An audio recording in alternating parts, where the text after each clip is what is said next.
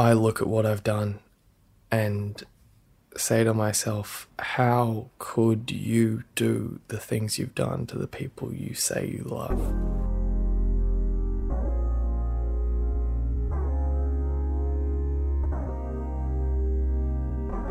Hello, my name is Erica. You might know me from radio or from making music, but if you don't know me, it's a pleasure. Thank you for tuning in, and welcome to my new podcast. It's called Wait, You What? The idea is that each episode we talk to a guest and we ask that exact question. Wait, You What is the podcast that does a double take on people's surprising stories of struggle, self-discovery, lived experience, or all three. And people who have been through something hard usually have some wisdom to share. You're going to walk away from an episode of Wait, You What with a new perspective or a piece of advice, or both. So, this week, I'm asking, wait, you what? To a compulsive liar whose obscure and really complex web of lies led him to absolute rock bottom. And just a warning that this week's episode mentions suicide. Hi, my name is Sam. Just a heads up that this is a fake name because Sam wanted to stay anonymous for this podcast. I'm 25 and I am from and live in Sydney. Sam is maybe what some people would call conventionally attractive. He's tall, blonde hair, blue eyes. He's got a really welcoming smile and he can be pretty funny. Oh, what's your name? I'm Erica. True. I don't have to be anonymous. He can also be really vulnerable at times, which makes him feel quite likable when you're talking to him. Oh, God. Suddenly having a microphone in front of me makes me think about every single word that I say. But there's definitely more to Sam than meets the eye. He's here to talk to me today about lying. And in particular, about lying to someone you love. I first met Hannah nearly 3 years ago. She's going to be real annoyed if I get these dates wrong. They met at a bar. Classic story. Sam was working behind the bar at the time, pulling beers. It was one of those dingy but kind of hipster bars. You know, the ones with lots of old guys around, but also heaps of craft beers on tap and a Buck Hunter game machine. Hannah was wearing a short skirt and long black high-heeled boots that night. She looked drop-dead gorgeous. She walked into the bar. He looked up. They locked eyes immediately. The first thing Sam noticed about her was... her smile, 100%. It was all in her smile and her eyes. Even in the first few minutes of them being in the same room together, there was tension between them before they even spoke. And I should add a quick caveat here. I was actually there that night because Hannah is one of my best friends. So I also met Sam that night. Me and Hannah were just meant to have a quiet drink together. But it means that I can tell you firsthand, from the moment they spoke, there were fireworks. I took an order from her and I walked back behind the bar. And one of my colleagues, a good friend of mine, said, bro, that girl just smiled at you like you were Jesus. Over the next few hours that we were at the bar, Sam and Hannah both knew that it was on. I made every excuse to go and be a nuisance around her table, like picking up glasses, asking if they wanted water or something. And when Hannah was going to leave the pub, she came up and asked for my number, and I fumbled it by saying something along the lines of, I wasn't going to let you leave without asking for your number, but obviously she asked first. So from then on, they were pretty much inseparable. Sounds like a fairy tale love story, right? They were so in love. I remember Hannah saying to me a few weeks after meeting him, Erica, I think I'm going to marry him. They met each other's families about a month in. They were already talking about the family they'd have together. But Sam had a problem that he didn't tell anyone about.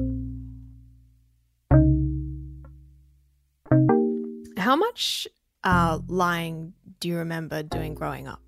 From like the start of high school, pretty consistently. What is your first lie that you remember, clearly?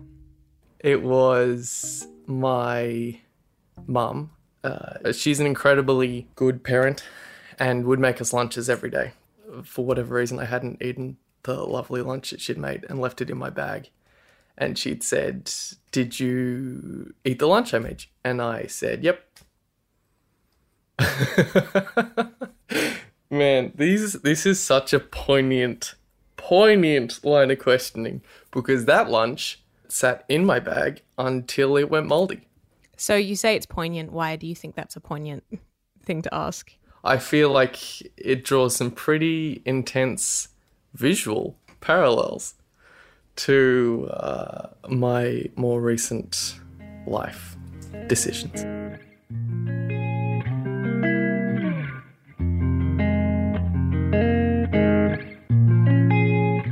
For Sam, the mouldy sandwich is a metaphor, and it's a metaphor that would come to characterise his and Hannah's relationship over the next few years.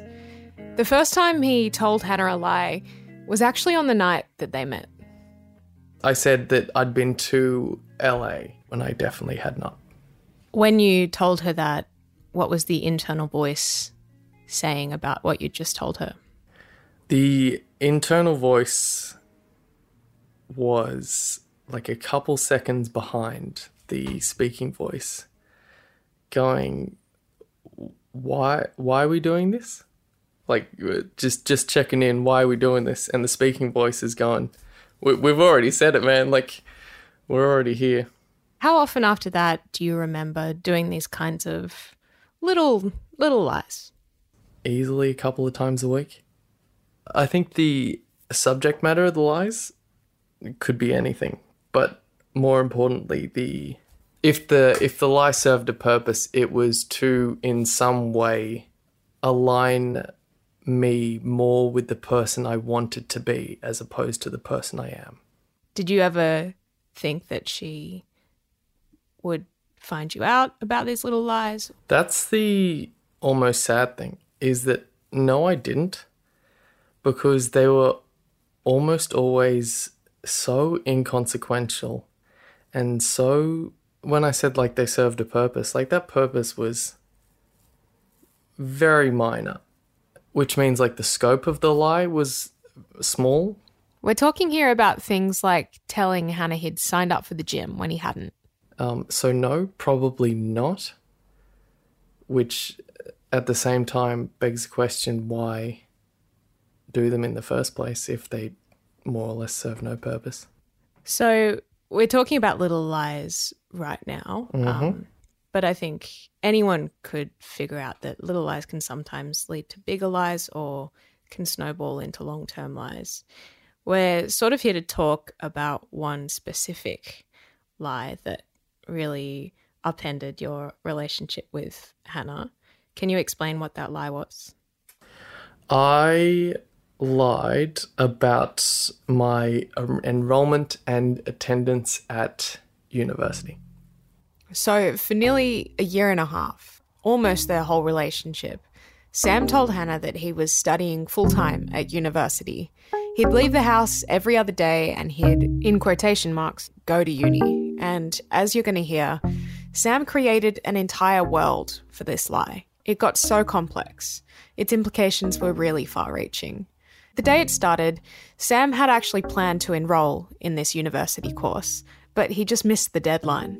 The deadline for my enrollment, Hannah and some friends asked me out to the pub, and I thought, like, it's just a deadline. I'll be able to enroll at some point. Like, I can work my way through the system. It's fine. And instead of completing my enrollment, I went to the pub. Instead of just telling Hannah that he had missed the enrollment, he said, yep, I enrolled. I got in. I'm starting. And after that, he just kind of chose to not think about it. As little as physically possible. Obviously, this isn't the first major lie I've told in my life. Thinking about the lie that I was currently in/living was, it's like thinking about the concept of infinity. It's like at the time when you're doing it, such an abstract concept because I've compartmentalized the idea of what I'm doing into like such an obscure place that it's not like it's something I'm doing, it's almost something that someone else is doing. So almost out of body? 100%. It feels completely normal because the whole time it's like you said, out of body. It's not even there. And then, I don't know, you lapse in the ability that lets you do this, and all of a sudden everything comes rushing back. And I know you hear people talk about panic attacks, and if it suddenly you literally can't breathe until you let go and stop thinking about it again. I from a lifetime of doing this to a lesser extent, was by this stage out of body, out of mind. Compartmentalization was a like a natural skill. Sam was having panic attacks a couple of times a week, and the lies started getting deeper and deeper. So how deep did it go? I said I was studying a construction course, which lines up with my current line of work at the time. I was trying to be a self-employed handyman, and I knew a lot about construction because I was doing it. So my fake course was about the real construction that I was actually doing. Did Hannah know the names of the classes? Yes, Hannah did. So you had made up names of classes? No, from when I was almost enrolling in the course, I had to select classes, so I knew a lot about the course that I was trying to get into. Sam also told Hannah his rough timetable at university so they could coordinate schedules throughout the week. Hannah put these times in her diary. Some of the specific things are hard to live with even now. One of the lies was about a girl who I'd actually been to university with before, when I actually went to uni, who I'd got along really well with. And I just transplanted those experiences with her into the course that I was apparently in at the time. And the awful part about it was that I made it seem like I had this friend at uni who was potentially vaguely into me. That's fine, that happens. But when you make it up as a lie to your partner who you apparently love, with the knowledge that it would potentially make them a little bit jealous, is such a deeply fucked up thing to do. Another component of this lie is that Sam told Hannah that he was regularly seeing a university psychologist. He'd come home and he'd tell Hannah about the sessions that he'd had with this psychologist. I told Hannah the things that I was talking about with this psychologist that I would have talked to a psychologist about at the time.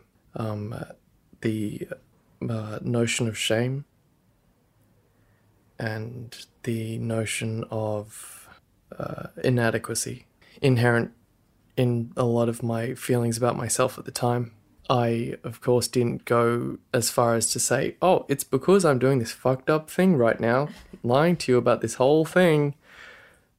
Strangely enough, I actually found it really helpful for myself at least, to talk about the things that I would talk about with a psychologist. One of the biggest lies that became a central issue was that he'd told Hannah he was getting financial study support from Centrelink. Hannah and Sam were living together by this point, and Hannah couldn't work out why he never had the money he said he was getting from Centrelink. This financial strain caused some tension in their relationship. As the months went on, the lie went on. He kept seeing his imaginary psychologist, he kept attending classes that weren't really happening, and he kept leaving the house to go to uni. What would you do when you actually left the house to go to uni?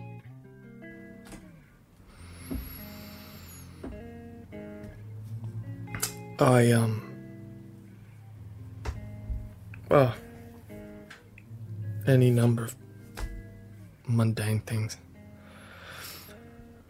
Why is it you think that question affects you so much?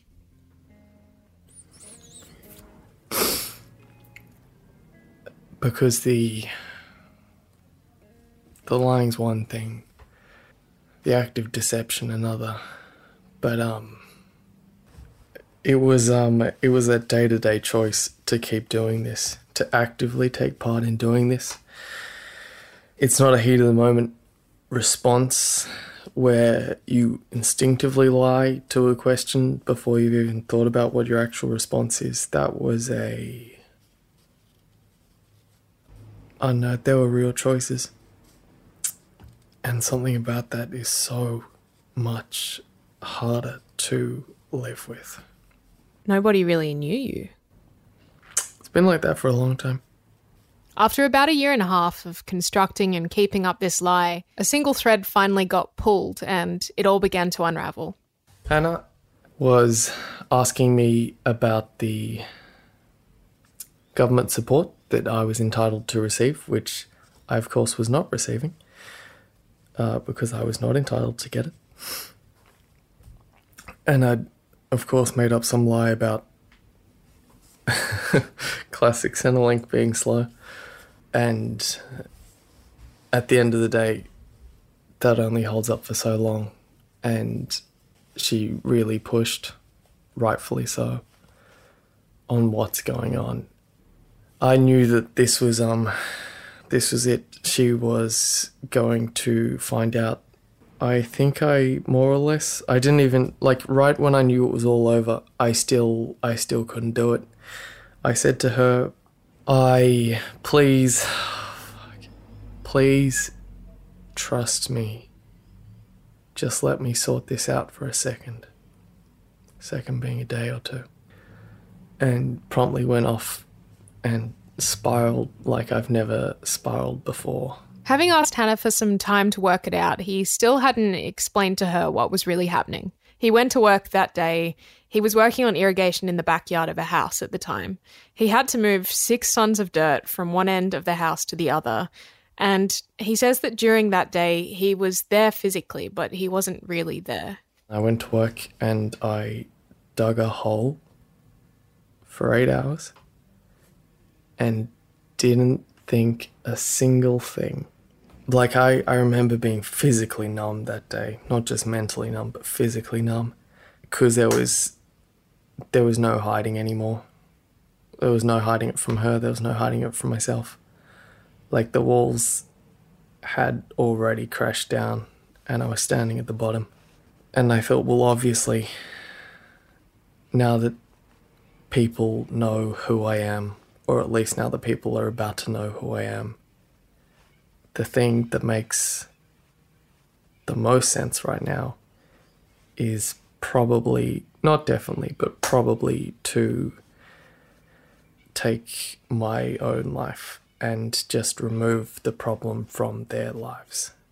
How much of it was me being enabled to face the music, basically, and looking for a way that I didn't have to do that, I'm not sure. I had driven down to the edge of the national park and I knew what I was doing wasn't the answer. No matter how you slice it, it wasn't the answer. Even the perspective of, she, in that headspace, she might not be upset that I'm gone, but she'd be upset that her boyfriend is gone. That loss is not worth it. I ended up calling Lifeline. The act of actually getting on the phone was the real step. Hearing someone else was just making the step easier, but I knew that I had literally no choice at that stage other than to go home and talk to Hannah. It takes a lot of guts to go home in that situation.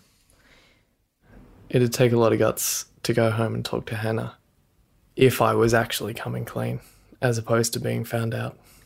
But you still made the choice to walk through the door and face it. I feel like you're being generous, but yes. What was her reaction like when you did tell her everything? Compassionate. And she, first and foremost, was concerned for my health and my safety and my well-being, physically and mentally. Once Hannah was sure that Sam was physically and mentally safe, the hurt kicked in, and there were a lot of troubles in their relationship. Hannah moved out. She had to because she couldn't pay rent without his money, and she began processing the deception that had happened. Sam had lied to everyone in his life, not just Hannah, and it took a lot for her to process that. Sam started seeing a psychologist, a real one this time. He started doing some really hard work into where the lying might have come from. Something he found himself reflecting on a lot was the way his parents' relationship affected him and his brothers growing up. These memories of being kept awake in a bedroom that I shared with my brother, listening to him quietly crying to himself and him saying, "I just feel so sad all the time." I was 12. Sam says he remembers feeling this need to comfort his brother and this exaggerated sense that I had to be a better person for others. The idea of who I should be has never aligned with the idea of who I am. And I know that can be the catalyst for some pretty terrible behaviours. How do you feel about your relationship with lying now? How do I know you're not lying to me right now? Admittedly, I can't cry on command. My relationship with lying is so much better for the work I have done with my psychologist. I spoke before about lying as a reflex. Like, your internal monologue hears the lie. It doesn't think about the lie. Like, it comes out second nature. I started off a year ago with my internal voice a couple seconds behind the actual things I was saying. And through some devastatingly difficult work with my psychologist, I have been working on finding, we call it finding the gap. Most of my lies are in response to a stressful situation, and slowing down that reflex, getting stressed, feeling that internal anxiety rise.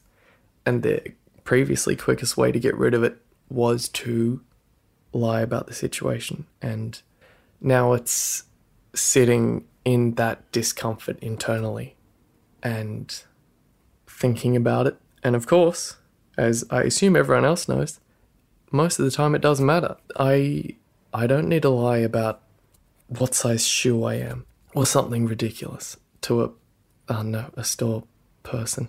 Yeah, it's been about finding that gap, feeling stressed, sitting with it, and actively thinking about it. Let that internal voice catch up to your speaking voice and actively decide on what you're saying. If you think you're in a position where you might be going down the path of lying to loved ones, or you've recognized a pattern, please go talk to someone. Everyone should see a psychologist. The most mentally sound and healthy person should currently be talking to a psychologist on a somewhat regular basis. And I really do believe that. And I understand not everyone has the time or money to shop around and find a relationship with a psychologist that suits you, or a counsellor, or a social worker, anyone who has been professionally trained to help in this way. I think failing that, write down your feelings. And it's work. It's there's no getting around it. Journaling isn't fun, but on a good day, when you have the desire to be better or the desire to make better choices, sit down and write down your feelings. And the rest will flow. A week later, a month later, read that journal. Read what you wrote. And it is eye-opening. I think there is so much growth available to you if you reflect and you listen to yourself. Sam says that something else that's helped him is remembering that it's almost always okay. You are who you are. You're perfectly fine. Which is what I've been trying to say to myself, I guess. I know. You are, at the very least, enough. What advice do you have for anyone who thinks that they might be being lied to? I believe being vulnerable, actively choosing to make yourself vulnerable with the people you love is such a powerful tool for so many things in life. I think being vulnerable would be a great option. To say, hey, I I know this isn't great, but I feel really weird about this situation. I feel bad about this situation for these reasons. I think someone who was in the middle of the lie, hearing you being vulnerable about the situation, as opposed to hearing the person being deceived saying, hey, you're lying about this, or hey, I think you're lying about this, instinctively the reflexes that got them into that position are automatically going to fire up. That's clearly a strong wall of defense. You're not going to jump over it. You've more or less got to ask them to take it down themselves. And I think expressing vulnerability is a great way to get through to someone who is intentionally making it very hard to get through to them. I asked Sam if he ever identified with the label pathological liar. No, I don't. Because I don't see myself as someone who needed to lie. I see myself as someone who needed something else and used lies to get it. To present a worthy person, to present someone deserving of love. I would throw the word sociopath around. Again, my understanding of the term speaks of someone who lacks empathy, or at least has the ability to choose not to feel empathy. And I look at what I've done and say to myself, how could you do the things you've done to the people you say you love? How is your relationship with Hannah now? How are you going? Hannah's hurt. She possibly always will be. You need a tissue. There's a treat for editing, Erica. Weird ASMR. Get 2 million views. Hannah, to her never-ending credit, is an incredibly compassionate and open person, open-minded, and can, with some conscious effort, separate a person from their bad decisions. Hannah's expressed that with some work on my end, some work on both our ends, that she sees a place where we could have a really happy, wonderful relationship. Sam is doing a lot better these days. He's still seeing his psychologist, and life isn't without its challenges, but he's feeling a lot more fulfilled. I'm now currently enrolled in TAFE, doing a certificate in carpentry, which brings me so much joy. I have never felt more proud of a day's work than when I have been given a problem and found and executed a solution to that problem to a standard that I'm happy with. That I almost feel sad for people on those days, knowing that they went to work and hated it, when I feel like I would have done this for free given the opportunity. It makes me feel that good. Like, that's a no-brainer. Do that.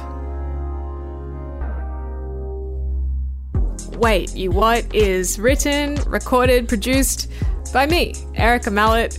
Thank you so much for listening to the first episode of Wait, You What. You can leave a review if you liked it, or share it with someone who you think might be interested. And make sure you subscribe, because next episode, I'm asking, wait, you what? To someone who had to spend many years of her life coming to terms with her fetish, her sneezing fetish. So if you want to find out what it's like to get turned on by a sneeze on a bus, or what sneeze fetishists think about coronavirus, I'll catch you in 2 weeks for the next episode of Wait, You What.